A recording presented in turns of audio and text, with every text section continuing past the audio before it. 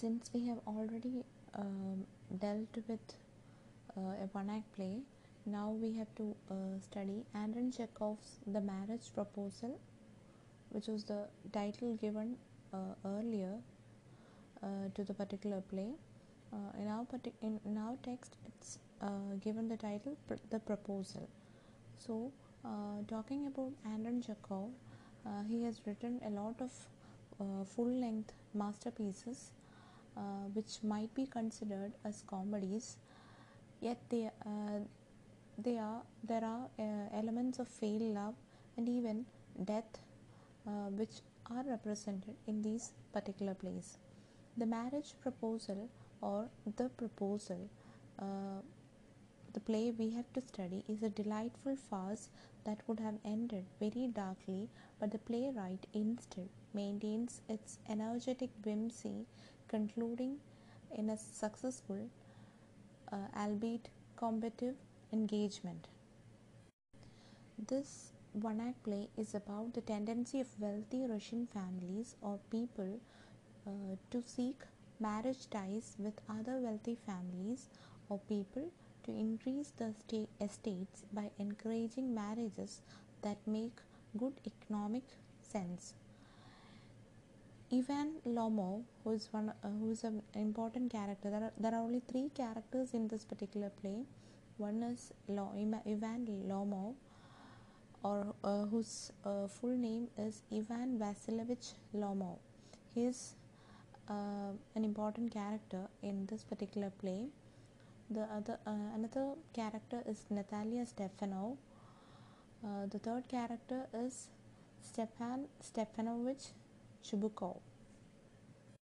The main character Ivan Lomov, whom we call Lomov in this particular play, he is called Lomov. He is not addressed by his full name time and again. He is just called as Lomov. So hereafter we will be referring to him as Lomov. He is a heavy-set man in his mid-30s, prone to anxiety, stubbornness, and a hypochondriac. These flaws are further amplified because he becomes a nervous wreck when he tries to propose the lady Natalia. Stepan Stepanovich Chubukov, hereafter will be referred as Chubukov, owns a land next to Ivan. So we come to know that Lomov and Chubukov are neighbors. He is a man in his early 70s. He gladly grants permission to Lomov, but soon calls off the engagement when an argument over property ensues. His chief concerns are maintaining his wealth and keeping his daughter happy. The third character, Natalia Stepanov, or simply Natalia, is the female lead character in this three-person play. She can be jovial and welcoming, yet stubborn, proud and possessive, just like her male counterparts.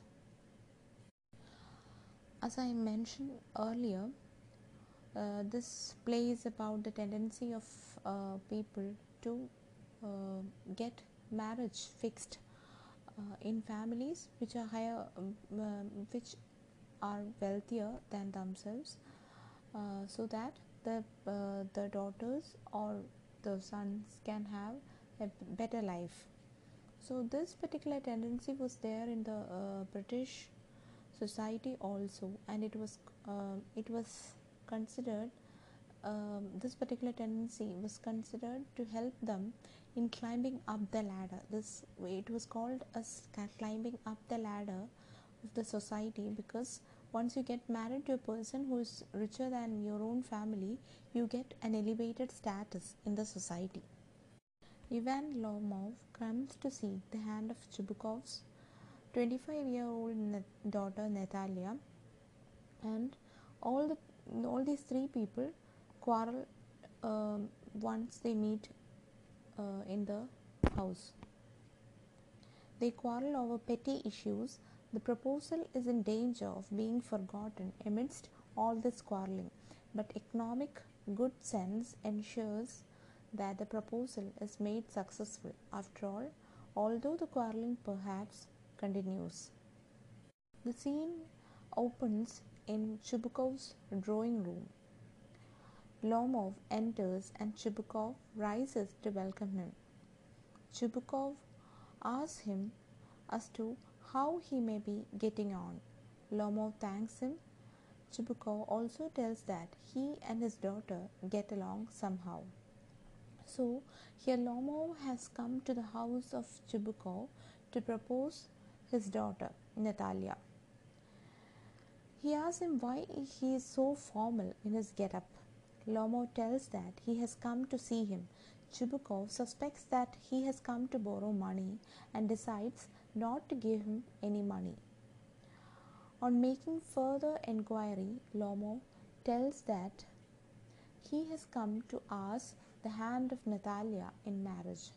Chubukov gets overjoyed on hearing this because Natalia has reached a marriageable age. He is off his balance with joy, absolutely off his balance. Lomov asks him if Natalia will consent for this marriage. Chubukov tells that Natalia is to consent for this as she is in love with him and she is like lovesick. She is lovesick. Lomov trembles all over just as if he had got an examination before him. He makes up his mind that it is the right time for him to marry. He thinks Natalia is an excellent housekeeper, not bad looking, and also educated. What more does he want? He is already 35, a critical age. He does not want to delay his marriage any further, and he wants to lead a quiet and regular, ordinary life. He is a person who suffers from palpitations and gets upset really fast over simple things, and this we find while we go through the play when the quarrel happens between Natalia and Lomov. Once Chubukov gets to know that Lomov has come there to ask for his daughter's hand in marriage, he is overjoyed. As I already said, Stepan Chubukov wholeheartedly bestows his blessing, declaring that he already loves him like a son. The old man then leaves to fetch his daughter, assuring the younger man that Natalia will graciously accept the proposal. While alone, Ivan delivers a soliloquy, explaining his high level of nervousness as well as a number of physical ailments that have recently plagued his daily life. This monologue sets up everything that unfolds next. In page number 95 of the text, you can see how he thinks of himself. He says, in the first place, I am already 35, a critical age, so to speak. In the second place, I ought to lead a quiet and regular life. I suffer from palpitations. I am excitable and always getting awfully upset. At this very moment, my lips are trembling and there is a twitch in my right eyebrow. But the very worst of all is the way I sleep.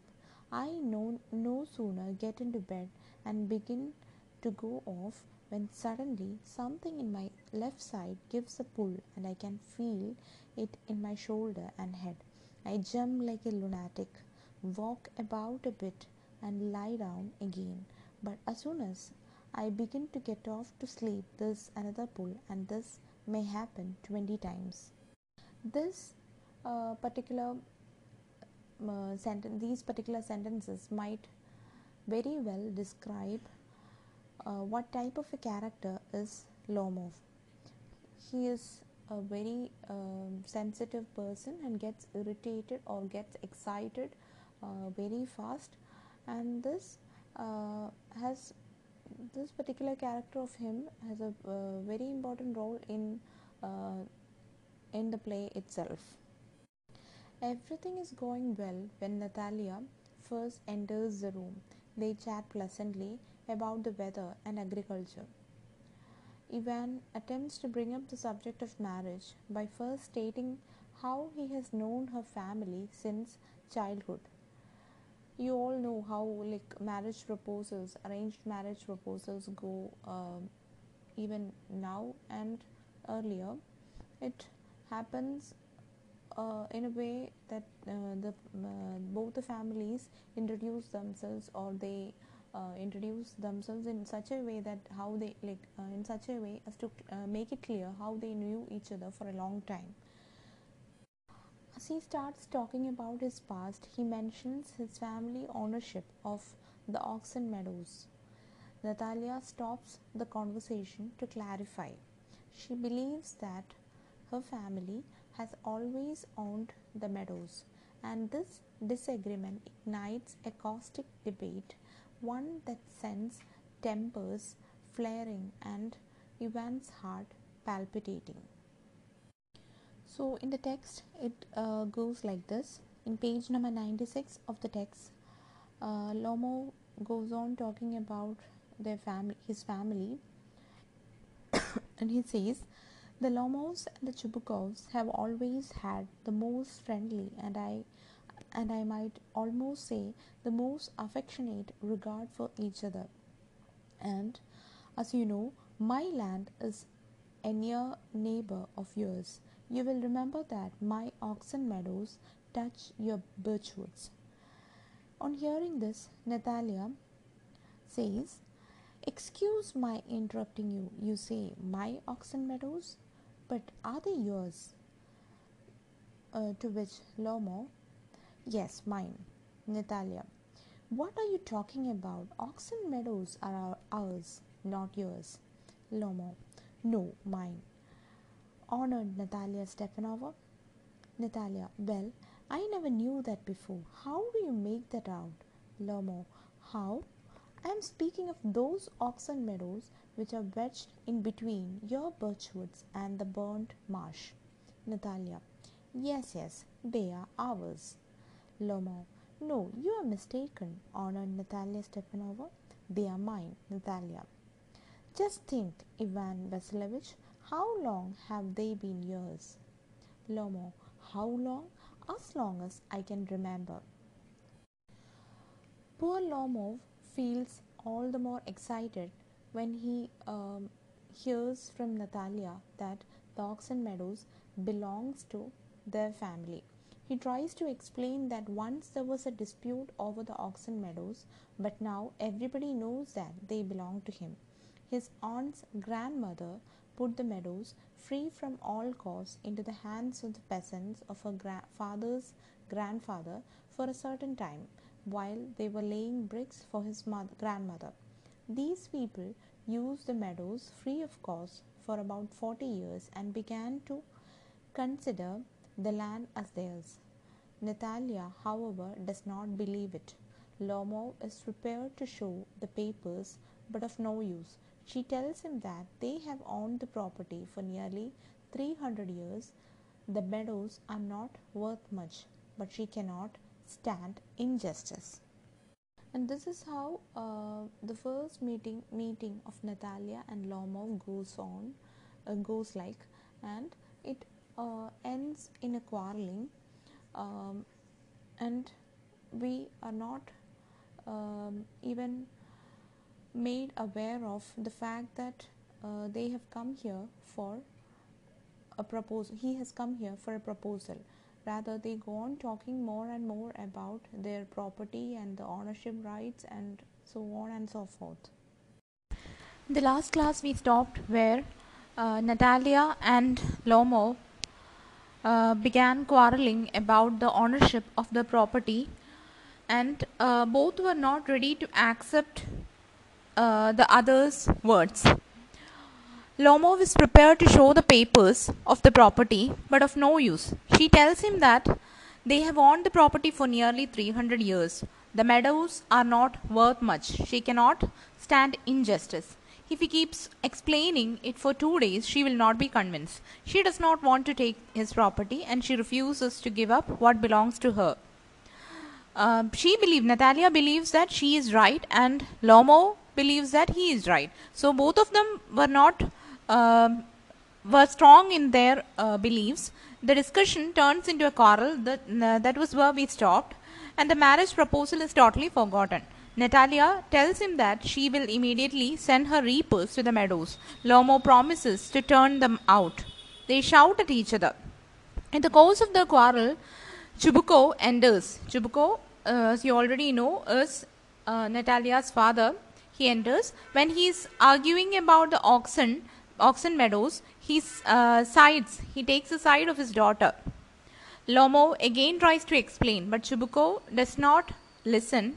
He tells Lomo that the latter cannot prove anything by yelling. Yelling is not a solution. That is what they all believe. He would rather give them to the peasants than let him claim them. Lomo becomes rude.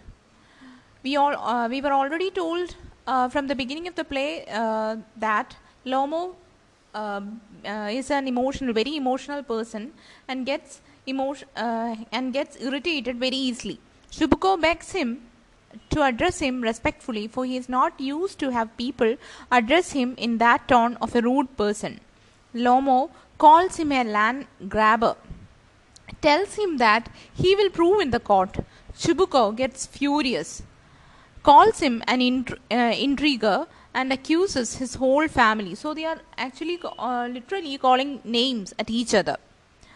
In this way, they start to pull each other's family. Lomo says the entire race of Lomo has always been honorable and never has one been brought to trial for embezzlement as Chubuko's uncle has been. Chubuko tells Lomo that the latter's grandfather was a drunkard and that his aunt had eloped with an architect. Lomo says that Chubuko's mother was humbacked. So they drag their ancestors in the foolish quarrel. The three people use bad words. And Chubuko even tells that Lomo's family had a hereditary lunacy in the family. Again, after hearing that about Chubuko, after hearing all this, Lomo becomes upset and wants water, but the father and the daughter continue to say malicious words like double-faced intriguer, backbiter, dishonest, mean, rascal, scarecrow, villain, blind hen, and turnip ghost. These are the bad words used by the father and the daughter. Now, Lomo gets out of the house. Now, Chubuko tells that Lomo came to make a proposal to her. Natalia is saddened by hearing this and requests her father to recall Lomo.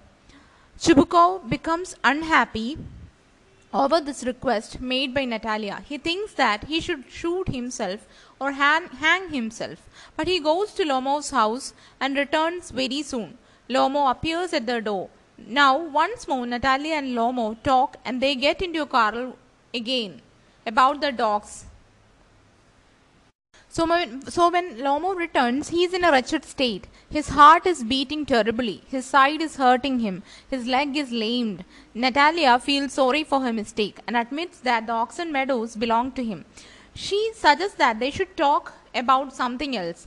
She wants to avoid every possibility of a dispute, but finally they again start a quarrel. She asks him if he is going on hunting soon. Lomo replies that he expects to begin after the harvest. His dog, Gus, has gone lame. Perhaps it is a dislocation, or maybe he has been bitten by some other dog.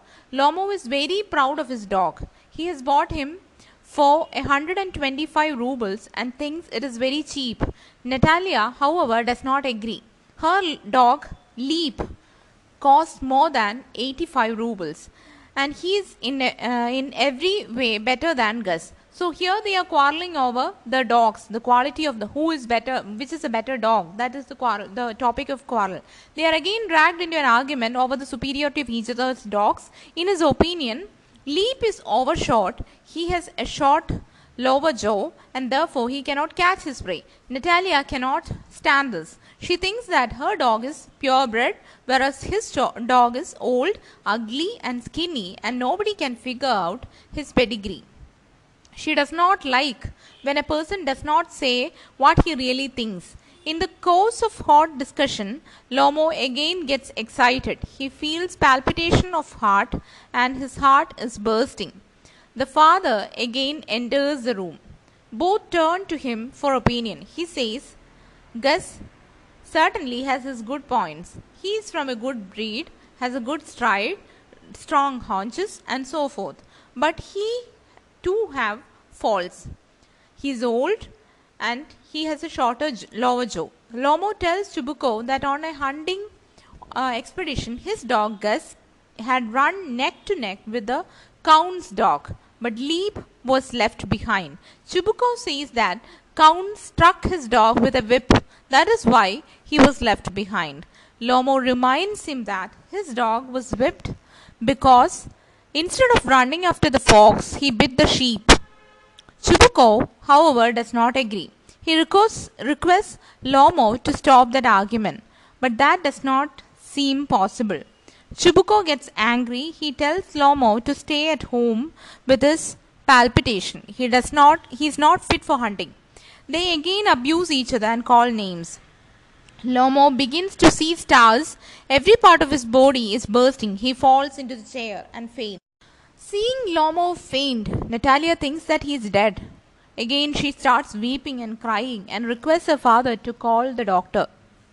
The poor father feels miserable. He holds a glass of water to Lomo's lips, but the latter does not drink water.